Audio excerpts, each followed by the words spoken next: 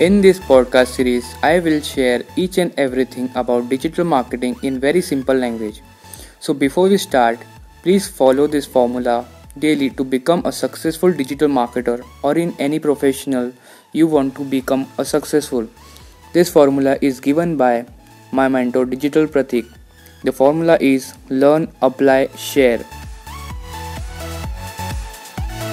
Welcome to Digital Ashwin Show. Hello friends, my name is Ashwin Purwar. I am a computer science engineer graduate, self-learner and a digital marketing practitioner. तो चलिए शुरू करते हैं। दोस्तों पिछले episode में हमने देखा था कि डिजिटल मार्केटिंग क्या होता है और अगर डिजिटल मार्केटिंग स्टार्ट करना है तो क्या क्या लगता है। इस एपिसोड में हम बात करने वाले हैं डिजिटल मार्केटिंग रिलेटेड टर्म्स की। जैसे पिछले एपिसोड में मैंने आपको बताया था कि डिजिटल मार्केटिंग ये बहुत बड़ा फील्ड है, उसके अंदर अलग अलग सब फील्ड्स है जैसे search engine marketing, social media marketing and search engine optimization, web analytics, ऐसे अलग अलग टर्म्स है। तो आज हम इन टर्म्स का थोड़ा सा इंट्रोडक्शन देखेंगे कि सर्च इंजन मार्केटिंग क्या होता है, सोशल मीडिया मार्केटिंग क्या होता है, सर्च इंजन ऑप्टिमाइजेशन क्या होता है और वेब एनालिटिक्स क्या होता है। तो सबसे पहले हम देखते हैं कि सर्च इंजन मार्केटिंग क्या होता है। तो सर्च इंजन मार्केटिंग, अब टर्म से ही आपको पता चल रहा है कि सर्च इंजन मतलब क्या। तो सर्च इंजन मतलब जहाँ पर भी हम अपनी क्वेरी डालते हैं, कुछ भी सर्च करते हैं तो उसे सर्च इंजन कहते हैं। तो अब आप रोज़ गूगल का यूज़ करते होंगे और यूट्यूब का यूज़ करते होंगे, तो ये दोनों सबसे बड़े सर्च इंजन है। तो गूगल एक सर्च इंजन और यूट्यूब एक सर्च इंजन।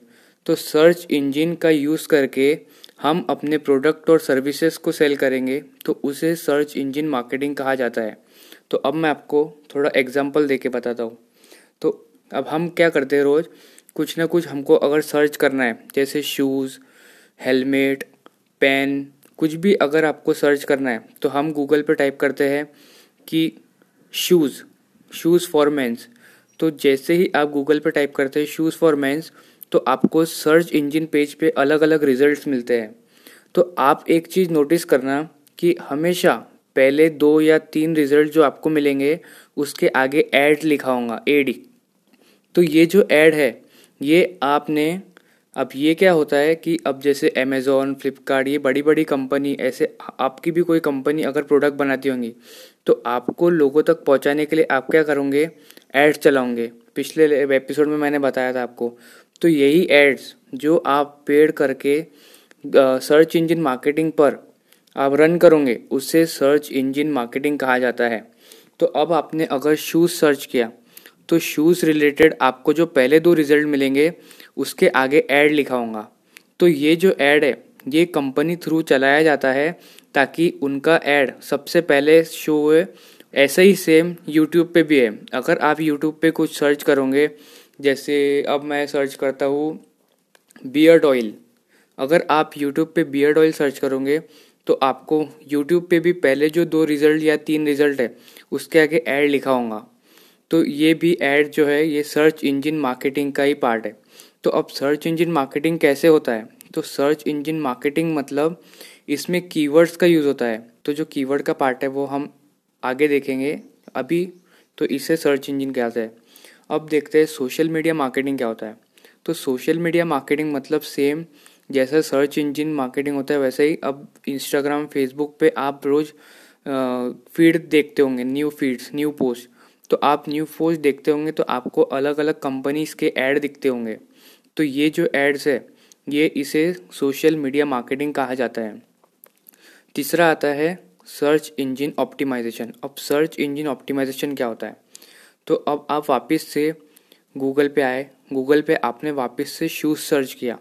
तो अब शूज़ सर्च किया तो पहले 2-3 रिजल्ट जो है वो तो एड्स आ गए। तो लेकिन उसके नीचे जो रिजल्ट्स है जिसके आगे एडी नहीं लिखा है, एड्स नहीं लिखा है, तो ये जितने भी ऐसे रिजल्ट्स आते हैं जो विदाउट ऐड रहते हैं तो उसे ऑर्गेनिक रिजल्ट्स कहा जाता है।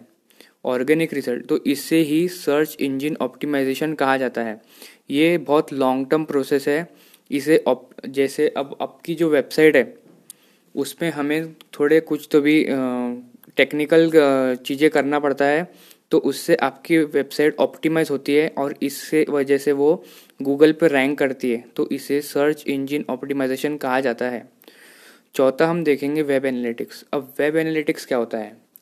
अब अगर हमने कोई वेबसाइट बनाई या कोई हम एड्स चला रहे हैं, तो हमें कैसे पता चलेगा कि कितने लोग हमारे वेबसाइट पे आए या कितने लोग ने हमारी एड्स पे क्लिक किया?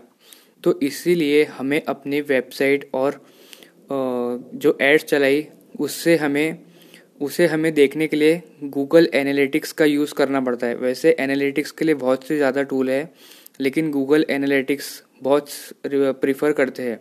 तो गूगल एनालिटिक्स से क्या होता है, हम अपने वेबसाइट या लैंडिंग पेज या कोई भी एड्स में गूगल एनालिटिक्स का कोड पेस्ट करते हैं। तो उससे क्या होता है कि गूगल एनालिटिक्स हमारा पूरा डेटा ट्रैक करता है कि हमारे वेबसाइट या लैंडिंग पेज पे कौन आया, कहाँ से आया, कब आया, ऐसा सब बताता है। तो इसे वेब एनालिटिक्स कहा जाता है।